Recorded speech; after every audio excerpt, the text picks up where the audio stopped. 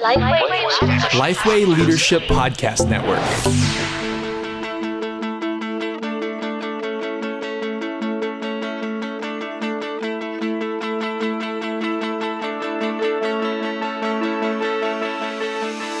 Hi, and welcome to EST. If you love the established church, this is the place to have conversations about why the established church matters, how to better serve her, and to hear stories every week about how God is using the church for His glory and our good. The show is hosted each week by Sam Rayner, Josh King, and Micah Fries. We're glad you're here. Hey, and welcome to another episode of EST, the podcast for established church leaders by established church leaders. My name is Josh King. I'm the lead pastor at Second Baptist Church in Central Arkansas in a little town called Conway, and I am joined with my good friend and co-host Sam Rayner, who is the lead pastor at West Bradenton Baptist Church in sort of south, sort of central, sort of the middle, on the side, Florida. You're just doing that to annoy me. A little bit, but also just I carry a state of constant confusion on the regions of Florida. We are in a constant state of curious confusion, however you said that. The whole state? All the time. Oh, well, Yeah. we just, listen, as of the timing of the recording of this podcast, we did finalize all of our recounts. That's good. For the election. So we did finally get everything in order. That's good. We had a vote yesterday for our new student minister, and Did you have to do a hand recount? no, we did. We count by paper, and so they were back there counting, and we were kind of waiting, killing time a little bit at the close of the service, and I made the comment, I hope nobody from Florida is in there counting, and got good laughs from the Arkansas crowd. Boo. Hey, Arkansas does not often rank very high in a lot of the list, but we can count. We can count our votes. So, Hey, now, Arkansas is a beautiful place. oh man, Whatever you say about Arkansas, you cannot deny. can't. Just the It's raw gorgeous. beauty It's of gorgeous. Arkansas. And Central Arkansas, I hear Northwest Arkansas is wonderful. I haven't been there yet. Central Arkansas has so many cool little hip areas that you just don't hear about outside of being in Central Arkansas. They don't brag on themselves. I think because most people just don't believe it.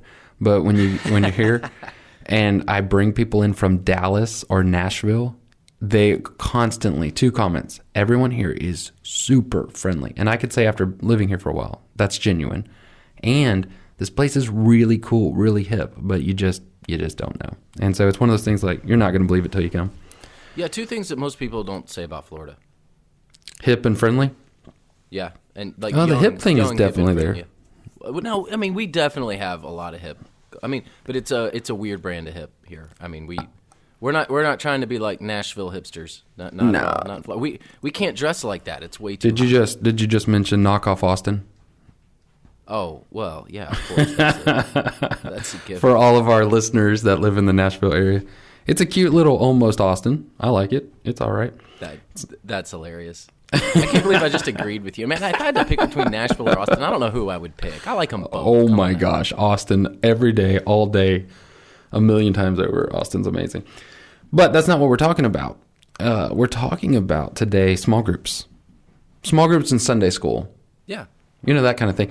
I get that a lot. Like people will ask, okay, so you have small groups, but they meet on Sunday mornings on campus. And so I think small groups has been defined at some point as, I don't know, something. But to me, small groups is just a descriptor. It's a smaller group of people. It doesn't define what they do. So at both Saxe and Second, I have sort of adopted the moniker small groups, meaning that some of them will be in a Sunday school, traditional Sunday school model and style.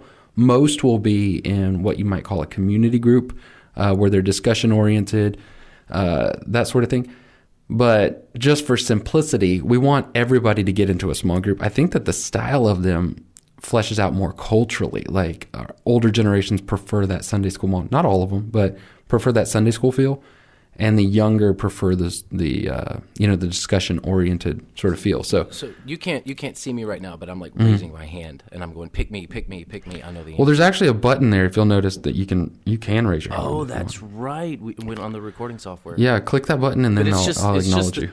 Okay, it's just the 2 of us. So well, there you go. Hey, Turkey, go ahead and speak. He called me Turkey because I put a different name every time we record. Every time. And this is around Thanksgiving that we're recording this, so I'm Turkey. So Turkey, I acknowledge you. Okay, awesome. I didn't realize there was a raise your hand feature. That's really cool. So, and I realize that those who maybe have written dissertations on this and listeners who are more skilled will probably correct me a little bit, and that's fine, because I certainly don't have all the answers, but I will pretend like I do. Yeah. So small groups versus Sunday school and the whole like model sort of thing. When I think of small groups, I think of closed groups. Now that sounds bad, but it's not really bad. It's we have a certain amount of people in here, 8, 10, 12. We're going to meet for a certain amount of time, or do a study that has got a closed end to it. It's closed. It's got a start date and an end date. You may meet weekly, but you're doing these studies that are 8-week, 10-week studies, and you're doing it with the same people. So when I think of small group, I think of same people, time frames, and typically perhaps a little smaller. And the style is more conversation facilitated. When I think Sunday school, I think open-ended, so open group. There's no real end date. It's just ongoing. I think not the same people. The traditional model of Sunday school is multiplication. So you're going to get in there, you're going to grow the class, you're going to multiply. And then typically lecture style, master teacher sort of format, maybe a little larger group. Right. And I realize that those definitions are not hard and fast at all. Right. But generally speaking, it's closed versus open, conversation facilitated versus lecture style, master teacher model, and then perhaps smaller size versus larger size when you're doing small groups versus Sunday school. 2 takes on it. I like it. I think that I will caution against this. Sunday school is such a generic term that it can be used pretty nicely. And then small groups, I think, as well. You may also go with something like community group or discipleship group. I think community groups, when I think that term, I think out in the community, meeting in homes, etc. Yeah, I've got a story about that too. Okay. So we, I was at a church where we changed the term Sunday school. Oh, no. And part of the reason was because we're bringing in people from other denominations, and Sunday school implies just kids. So Right. there are some denominations that our listeners are part of that if you say Sunday school, you're like, oh, that's for the kids. Right. It's not Which for is adults. historically, that's what it was during the Industrial Revolution. Robert Rakes, right? Yeah. Robert Rakes out in England started this whole thing. I mean, and it's still going today. Don't be a Sunday school hater, because man, this thing was an amazing model. Still works in many ways. Yeah. Of course. So, I mean, I love the story, the history of Sunday school. I mean, there's some teaching kids to read through the Bible. I mean, it's just an awesome thing. So, anyway, we had Sunday school. We're going to change it to community groups, and it was a good move for us. I mean, it was the right thing to do. It's not always the right thing, but for us, it was. And our Spanish-speaking ministry came up to us, and they're like, "Hey, we can't call it community group because everyone keeps thinking that we're meeting in the community. We just need to call it Sunday school because they know that that's on campus." So for our Spanish-speaking ministry, we had to revert back to Sunday school. Wow. So yeah, it means different things to different people, obviously, and the branding of it, depending on where you are and what language people speak, and maybe in your favor or not. So and to our listeners, there's really no one answer here, obviously. Right. I was just my point is to encourage you to not get too Christianese with it. There are churches that call certain things that I don't know. I was talking to a pastor search committee one time. You and I both know the church, and they kept referring to this thing. I don't know which church you're talking about, Josh. Can you please share? No. And I was listening because I know they listen. So and they kept referring to this thing, and it was not only a different name for the small groups. I forget. It was like Adult Bible Fellowship. It wasn't that, but maybe it was ABF.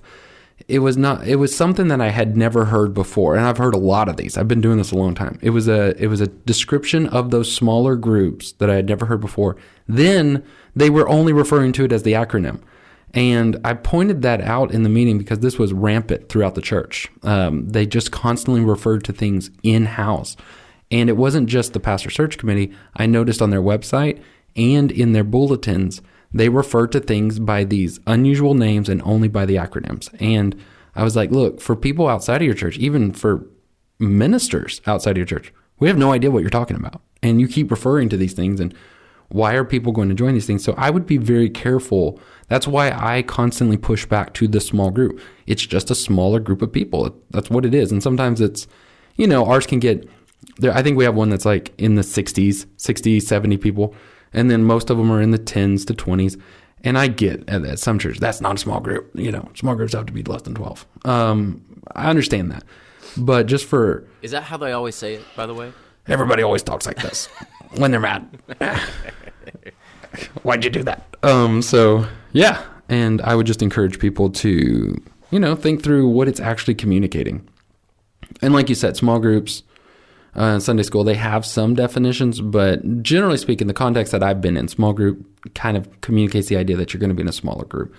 But other than that, by the way, my definition was more historical than anything else. It is certainly breaking down. I mean, churches are calling these smaller groups of people any number of things. What is the most unusual one you've heard? Can you think of that off the top of your head? Ooh, man, you put me on the spot. I know. I'm sorry. We didn't cover this in our pre-production meetings. that extensive pre-production meeting we do. Man, I don't know. I don't know. Strangest one I've ever heard of. So have I ever told my story about the Baraka group? I've never heard this. I don't even know what a Baraka is. Well, okay. You asked the question. Okay, so a lot of older classes will name their class. Like it could be a Sunday school or it could be a small group. Church can call it whatever it wants. They're gonna come up with their own name. Right, which is another thing that I would push against. But go ahead with your story. That's because you're no fun. But because I like communicating. Let them have the name of their group. That's fine. I'm just not putting it on anything. Right. They can call it whatever they want in there, but outside it's a small group. So at my church right now, we've got the Seekers, the Pathfinders. They're of the older generation. They call their group a certain thing, and it's cool. all right. I don't mind at all. Yeah, but like when a visitor comes in, do you call it that, or do you just say like, here's a small group that might fit you? No, for the visitor, we say we have we call them life groups. We have a life group for you. It's called the Seekers group. And most of the people going into that class are older anyway, so I get it. I get it. All right, so I got to tell you this story. So it was a previous church, not the church I'm at right now. Mm-hmm. And we had worship, the way the model was set up on Sunday morning, worship, Sunday school, worship. So everyone went to Sunday school in between the services. And I was going to start with the oldest group called the Baraka group. It was a Sunday school class, but they called themselves Baraka, which apparently is a name in the Old Testament. But at the time, I was in my 20s pastoring, and I really hadn't learned a whole lot, so I had no idea what it was. They didn't either, by the way, because I asked them. I said, "What does Baraka mean?" And they said, "We don't know." I wanted to start with the oldest class. You had to be 90 years old to be in this class. It was men only, so it was 90 plus men. Wow. Which you can imagine the conversations that were going on in that class. I mean, they're just yammering on about whatever they want. They all can't hear each other. They're yelling at each other. Turn up your hearing aid. And so anyway, there was the leader of the class, pointed fellow, but a nice fellow. And so I was, I'm going to start with the Baraka group. I'm going to start with the oldest group in the church. I'm a new pastor. I'm going to go meet them. And, of course I'd walk in and, I'm young and they're old. And, I'm just like, hey guys, blah, blah, blah. And the leader of the group, he goes, "Sit down, preacher." And I'm like, I mean, when you're 90 plus at church, you can do whatever you want. You just can. Yeah, it's just a rule. You hit 90, you're allowed to say or do whatever you want. So I did. I sat down, and he goes, "I got one question for you, new preacher. I'm gonna ask one question." And I'm like, "All right." He goes, "What cuss word did Jesus use when he cussed the fig tree?" And I'm like, "How do you answer that?" I don't know. You can't correct him because if you're 90 plus, you're not ever wrong. And I think he was just getting at me, but I was very tempted to actually relay a cuss word back to him. Just say one. It was this one, and just to see what he would have done. But so here's the irony. I just Googled Baraka. It is in Judaism a blessing. Which makes sense when you remember your Hebrew there. Thank you, a blessing usually recited during a ceremony. So in a class that means blessing, he wants to know what the curse word is to a fig tree there. So you just made my story even better. It's at a whole nother level. So if you ever teach Hebrew, That's how you can help everybody remember that word. Seriously, this made my day. So I looked it up. BLG.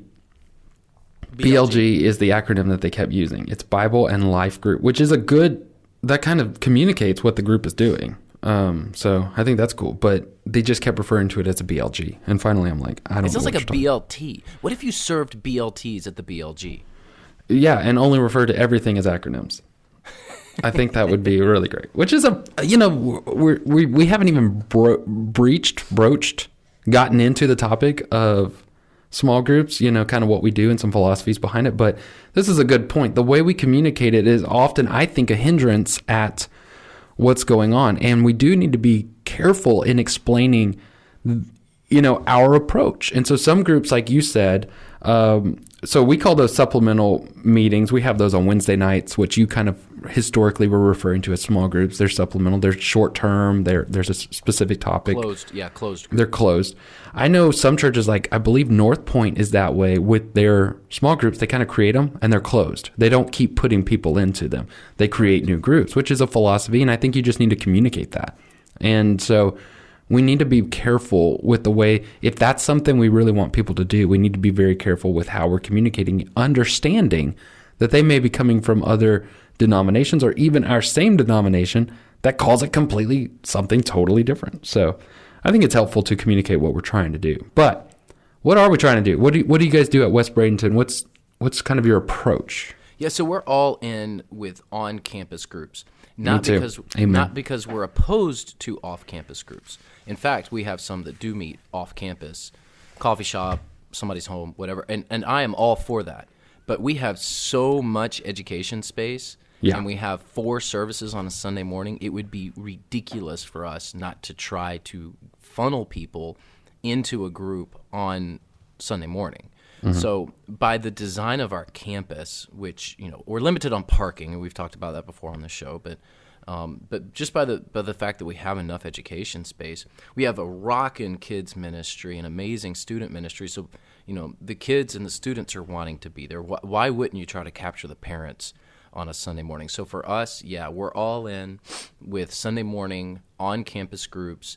It is more of a Sunday school model, although our groups are not multiplying groups, but we do try to get new people into those groups. And when we grow new ones, we'll kind of we're not splitting classes like you would with a traditional Sunday school model, but we're kind of gleaning from classes to start new groups. So we right now we do Explore the Bible, and for the most of the curriculum, we have some holdouts who want to do their own thing, and we're okay with that. And sometimes we have teachers come to us and say, we want to do the 6-week study, and we're okay with that too. So we try to be very flexible, not rigid. So we're more on the flexible side than the rigid side. But because of the design of our campus, we're doing on-campus groups. And the other issue is child safety, which we can talk about here in a moment. Right. If you have off-campus groups, and I think that's a worthy topic, but I want to hear what you do. Yeah. Josh. Well, before, I kind of explain what we do, I do want to say we also have adopted Explore the Bible, which is sort of ironic. In most of our circles, I think many people would view Explore the Bible as maybe leaning towards the traditional scale of the possibilities out there. But we found it to be extremely flexible, very good. And it does bring up a topic that we have yet to mention, which is LifeWay. LifeWay is the producer or the publisher of Explore the Bible, fantastic materials, including Explore the Bible and the Gospel Project, also Bible Studies for Life, other stuff. But that's not my point. LifeWay has created this LifeWay Leadership Podcast Network, of which we are part of it, as well as other podcasts like Making Disciples, Ask Me Anything with J.D. Greer, New Churches Q&A, One Thing. And we're excited to be a part of it with these other podcast groups. And you can find more information about that and our podcast, our co-podcast friends at leadership.lifeway.com/podcasts. That's plural, podcasts. I want to make sure I pronounce that. We went all in just recently. I mean, we are about to go all in the first week in December with Explore the Bible. And I completely agree with you. I think a lot of churches went towards the all home groups type of a model. And that works really solid for, say, college, young singles, newlyweds. But when you add the child element to it, it becomes really inconvenient. It becomes what you were alluding to. There are some, it's not dangerous, but there are some concerns that need to be addressed and thought through. And then also empty nesters, the home groups work as well. But that middle group there, which usually constitutes a large chunk of your church, are better at the on-campus time as far as, waking up, doing everything on that Sunday morning. And I think that there is some convenience factor to it. I also just think that there is some quality factor to it. I know not every home group is this way, but the reality is a lot of home groups have their children in another room watching a VeggieTales video or just trying not to kill each other. And with the on-campus model, most churches are equipped or ready to provide actual discipleship opportunities and ministry education for the children while the parents are in their groups as well. So I think that's a plus. I think it's a good thing, and that's the way we do it. Now, again, not if we ran out of space or if we just had another group that wants to launch a home group, we would still call it a small group, but it would meet in a home off campus, and I think that's great. I think that that's really cool, but my standard is to make sure that everybody of every age has something on Sunday morning that they could plug into. And ours are age divided. We do often have, in Saxe, we had one. Here we have a couple that kind of break all those boundaries, and it's just a mixed group, and that's fine because some people really enjoy that and they plug into that. But we're going to go so far, explore the Bible, that I'm actually going to preach the text. So the text for that week is my assigned text over the whole course of our curriculum, which is kind of cool. We've got a creative team that is working out all the graphics and being super creative around it, because Explore the Bible is just pretty much like Genesis, 25 through 50. That's all they give you. They don't have a title for it. So we can build on that. And then their small groups are oriented around that same text. They have personal devotions throughout the week that are oriented around that. Then in the curriculum, there's a section called Talk It Out, where our discipleship groups, which are a whole nother thing, a D group, where it's like 4 or 5 people of the same gender meet together for accountability and spiritual growth, they'll use that Talk It Out section of Explore the Bible. So we're going all in, all like over our head in to Explore the Bible and really kind of investing in it and supplementing it where we feel needed. But yeah, I'm kind of excited about that. Good for you. Yeah. Do you have a timeline on that? I mean, is it just open-ended? You can do this a year, 2 years? Do you know? Right now, it's just an open-ended question. So we are committed we bought all the curriculum from December through May, and so we're going to do it for that long. Through May. Yeah, I mean, yeah. we're that committed to it all the way 4 months. So that's kind of the way we're approaching it right now. But I see so much potential in it that it would be hard for me to imagine us moving away from it too quickly.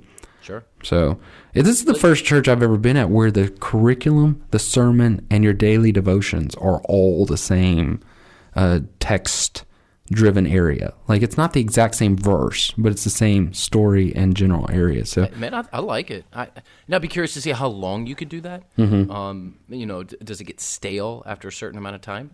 But it'd be a great experiment. I mean, it's something in 6 months we can circle around and do a whole podcast. Absolutely. Preschool all the way up to, they say cradle to grave. We're doing it from preschool all the way up. They have the exact same kind of. You're going to die with that Bible Studies for Life in your hands. Yeah. Cradle to the grave. Explore the Bible.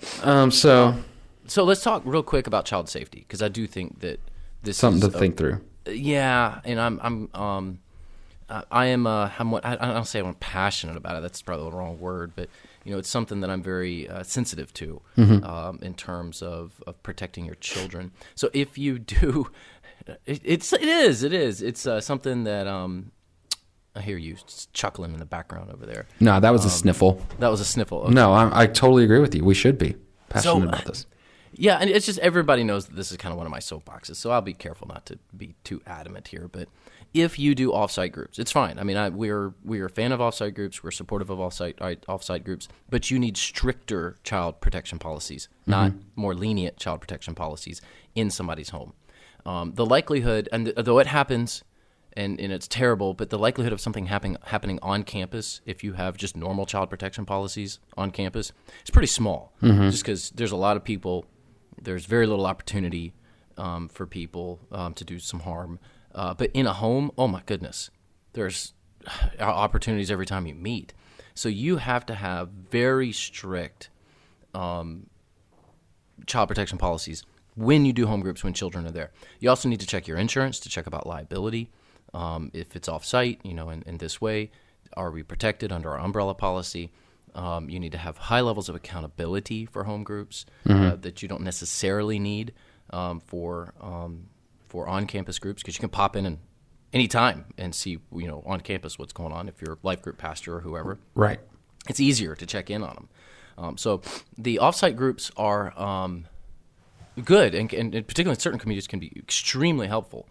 But if it's in somebody's home and it's not in a public place, you got to be very, very careful with children there. Right. And the offsite groups, maybe for many churches, you and I both have education space, but for many churches, they don't. And they've grown out of their building. And so they maybe, sucked in the small group rooms to make a larger sanctuary. And all that's understandable. We're not poo-pooing the idea of offsite groups. We're just saying that you want to be extremely careful with them. What we're learning in child safety. You just said poo-poo. Poo-poo. Well, we're talking about kid stuff. What we're learning in child safety with particularly sexual sort of molestation and those sort of things is that there is often a grooming process that happens between the adult and the child, the victim. And so with people you trust and know, it's people you trust and know, the parents as well as the child. Right. And so in the home setting, that there's just so many more opportunities for that to happen. And so it's much harder. Like we have very nice newer space, but it's all secured down. It's locked. I can't even get back there unless I have the little key fob. You can't just walk into the children's area. There's big glass windows in every single room. There's security team walking and patrolling everything, or patrolling everything, not paroling anybody, but patrolling the area. Got workers just assigned to stick their heads in the doors, just to kind of check on every room as they go. So, it is a child safety thing that is just you're not able to do that in the home. And it's not bad, but like you said, we've got to be more diligent about that as we move forward. We've got cameras everywhere. I mean, we've got all these child protection policies. It'd be very difficult. I won't say impossible, but it'd be very difficult of course to do something not. On our campus.